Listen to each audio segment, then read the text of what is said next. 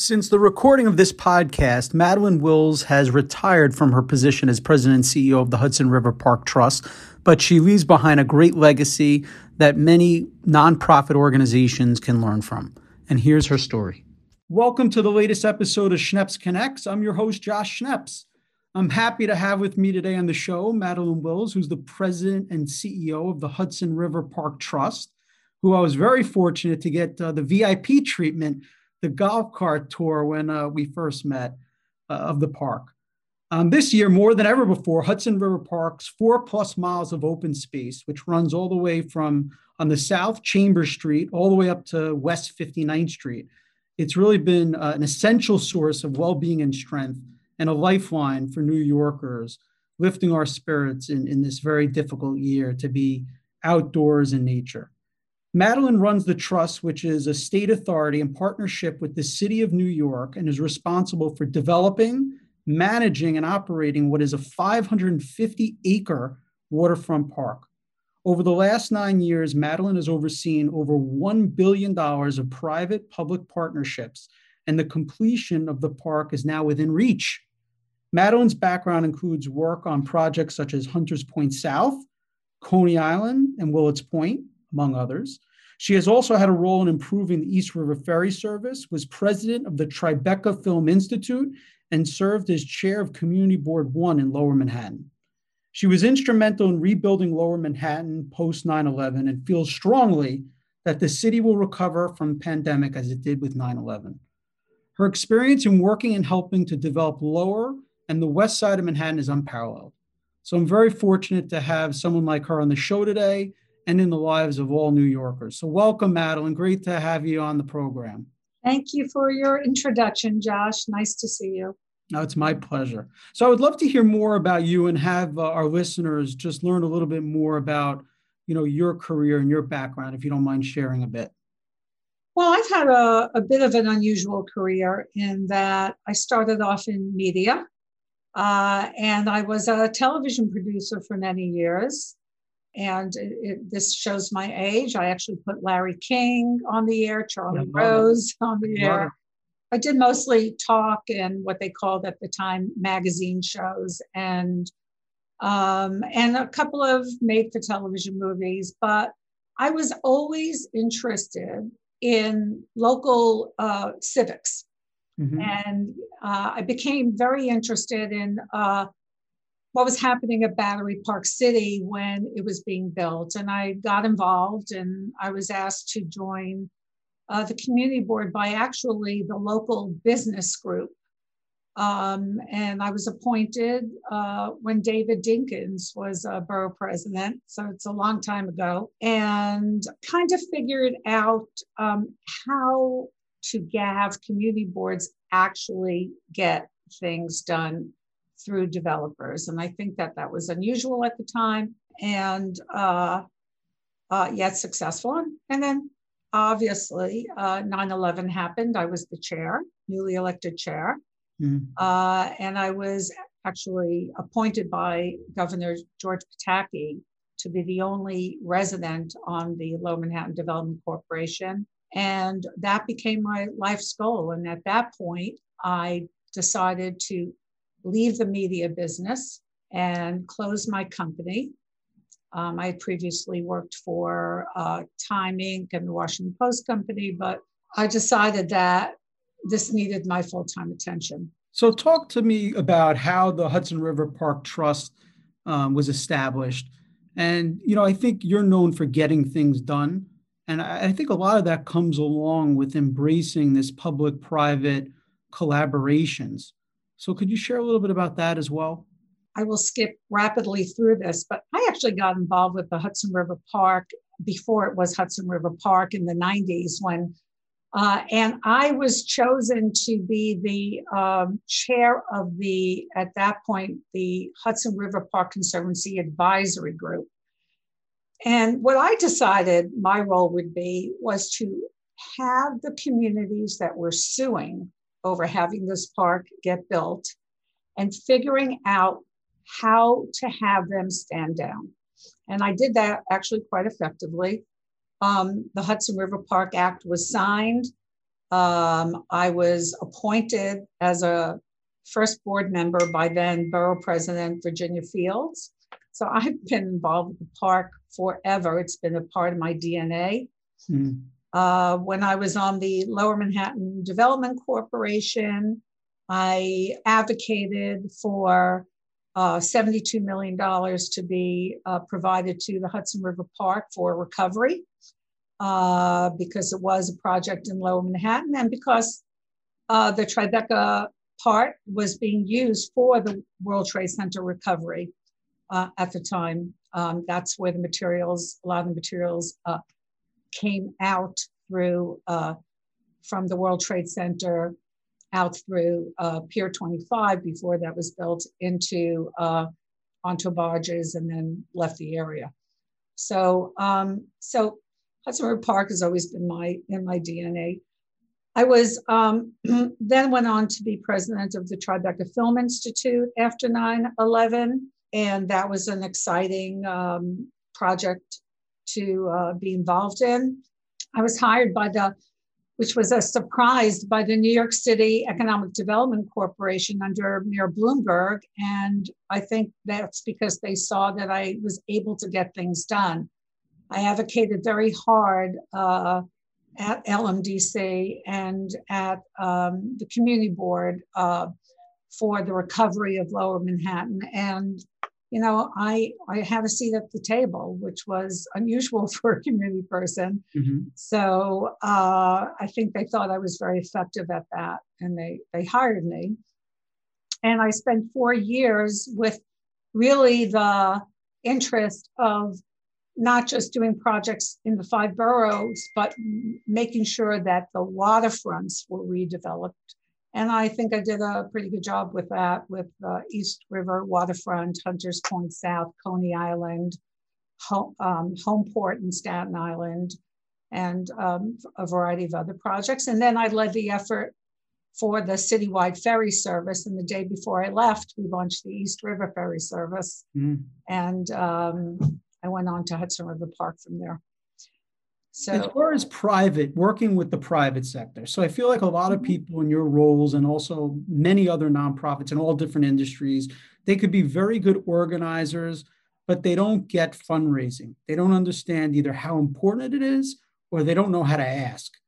So how have you had success really raising money, which has enabled a lot of these projects to move forward? Well, I think first you have to have a vision. And it all starts with a vision and how well you can relay that vision. And then the people want to know, can you deliver that vision? And so very shortly after I took this job, and the park was not in great shape at the time. For instance, a project like Pier 54, which is now Little Island, the pier was literally falling in the river. When I was there, piece by piece. And I thought, well, maybe we could build another pier. I knew we were not going to get any money. It was immediately from the city or state, that there were other projects that were newer, fresher for government at the time. And I knew I would have to find some private money first. So the idea, honestly, with Pier 54, my idea was, let's build, since the pier is falling in the river, we have to build a new pier. What if we could build a pier in a slightly more recreation-friendly shape? Long, narrow piers are hard to get on and get off. It's hard for emergency vehicles. And I thought, what if we could build it a little wider, a little higher, and make it much better for recreation? I mean, clearly Little Island has gone way beyond that, but that was my vision. And I could see that Barry Diller had been interested in the park. He was interested in helping the park.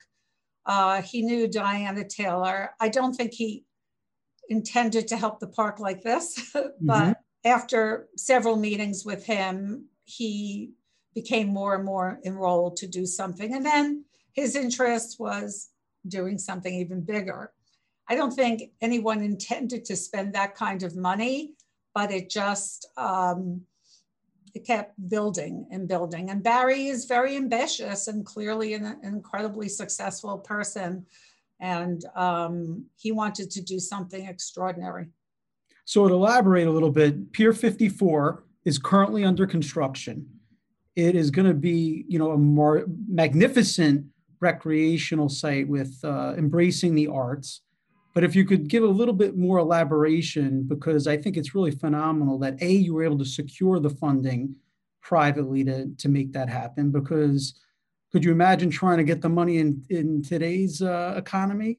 I mean, this project literally never happened. So just elaborate a little bit more, because the renderings themselves are breathtaking in terms of when it's going to open and the type of programming that's going to be on Pier 54. Well, Little Island is almost finished.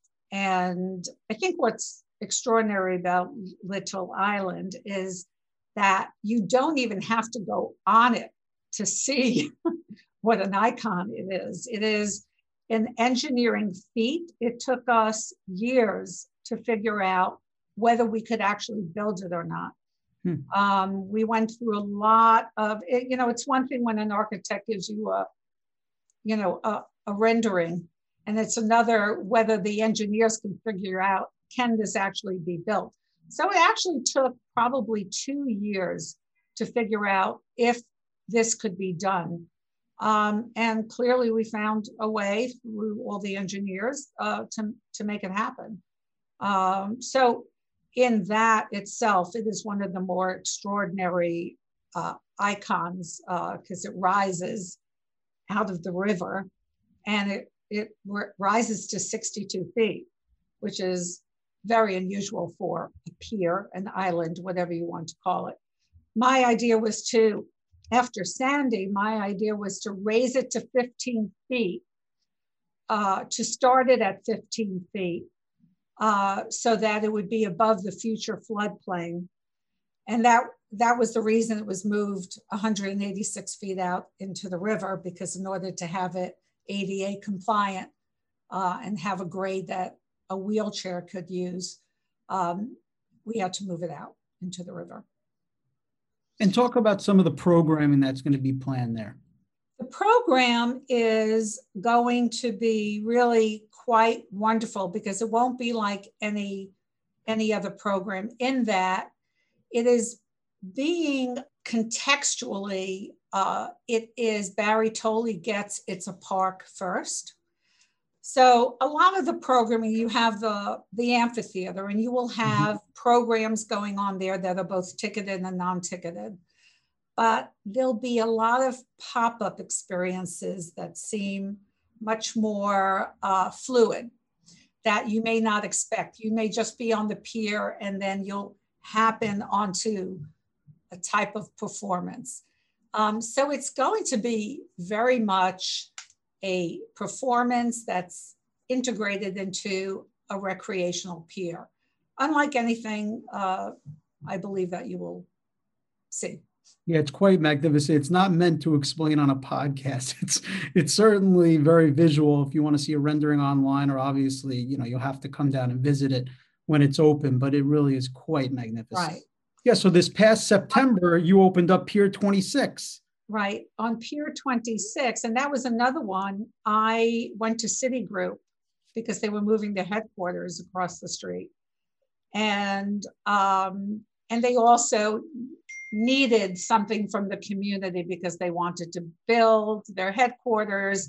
And I convinced them that building Pier 26 would be what the community would want. And frankly, Mike Corbett, the president of Citi, he was pretty spectacular about it. And he totally became engaged, as did others. And with that $10 million, I was able to go to the City of New York and the Lower Manhattan Development Corporation and pull the money together. It took, took a few years to pull the money together, because there were partners and everybody wanted to make sure everyone else was really in it. So these things, it's very simple when you get an allocation from government to build something. It's much more complicated when you're trying to get resources from several different places. And everybody wants to make sure they're going to be funding at the same time. No one's going to pull out. So, but I have to say that Pier 26 is a very beautiful pier that I could not believe the reaction that we got. People just love it. It's our ecological pier. No one knew what that would mean. I had an idea a few years ago about building basically a wetland out into the river. And I was told, no, it could never happen. But then after many meetings with the New York State Department of Environmental Conservation, they thought, let's give it a shot. And it's worked. It works. And what street is that off of? Just to give that's people Lake Street in Tribeca. And that will be really the most extraordinary tool for environmental education. And our River Project team has already started taking students, adults out into the tidal deck. We already have this wonderful habitat, jellyfish, growing in these tidal pools. So by the spring, it's going to be quite fantastic. And your website has a great map which outlines all the piers and where they are and what activations are on each, which is terrific. But besides those two, you have several other projects in the pipeline, including Gansevoort Pier. It's a peninsula. It's the only peninsula in the park. It's not a pier. It's actually on ground, which is nice. And we're going to be breaking ground on that probably at the end of April. Fantastic. And that will be the largest piece of recreational land in the park at 5.5 acres. And the design will be spectacular, just like 26. Everything is unlike Little Island, but in the perspective of what these things cost, this will be nonetheless an incredible piece of architecture. And that's because we're building a beach on the southern end. It'll be a rugged beach because we have to hold up the peninsula, but it'll be filled with sand. Once you get onto the beach, there'll be salt marshes on the north side. It's going to be quite beautiful. And then we go probably the month after, and we'll break ground on Pier 97. So we're completing those construction documents right now. And that will be also in its own a very beautiful pier. And then we're redoing Chelsea Waterside Park into a much more park-friendly type of design. And that will have an expanded dog run and a large picnic area. We've already done this wonderful playground that for the first time we actually used a company in Denmark to build the play equipment and called Monstrum. And we have this big pipefish piece in the center of the playground, which the kids just love. Madeline, I don't think there's too many people that could say they put so many stamps on the footprint of Manhattan. I think it is really, I am privileged to have been able to do this. And there's much more. I mean, there's a lot more planned, right? Because you recently will be taking control of Pier 76, which is the NYPD tow pound. Yes, so I feel like this is a project that never ends. Yes. So these are yes, these are projects they're complicated, and there will be an interim park use that will happen in the next year, so that people will be able to use the pier. Eventually, the pier will have to be rebuilt, and that will take an effort that will need to have a commercial use to help pay for it. And but it's such a big pier, it's 6 acres. There's plenty of room for what the community wants on that pier eventually, and also room for commercial use that will help fund the pier. So that's the interim use will be done within a year, and that's also exciting. And then at the end of 2021, Pier 57 will open. And that's going to be really quite something. That's where Google will be, but the first floor is filled with public space. There's a park on the roof that's open to the public. There'll be a perimeter that you can walk around the pier, but inside the first floor, there'll be a public market. There'll be a lot of public space.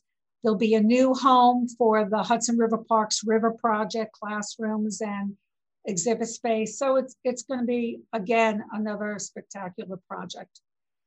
So clearly you rely a lot on fundraising, and I'm sure volunteers also. How can people get involved in the Hudson River Park? Well, if you go on our website, our new website, you can find Hudson River Park Friends. We have thousands of volunteers. We need volunteers to keep the park beautiful. That's www.hudsonriverpark.org. We have wonderful volunteers who help plant, mulch, help keep the spaces beautiful. And we have a lot of corporate advocates for the park. So it is with 550 acres of land and water, we need all the help we can get. Madeline, you have great vision. And, I think most importantly, figuring out ways to get things done and working with the private sector for them to be able to benefit the public. And you really have made the West Side a magnificent destination. Thank you very much. Appreciate it. Well, thank you for your time and sharing all about Hudson River Park. And we very much look forward to coming there, me and my family, because you have so many great family activities. Yes, we have some of the most wonderful playgrounds in Hudson River Park. So bring your kids when it gets a little bit warmer. Thank you again. Take care. Thank you. Bye-bye. Bye. Make sure to subscribe to Schneps Connects wherever you get your podcasts, or stream us online at podcasts.schnepsmedia.com.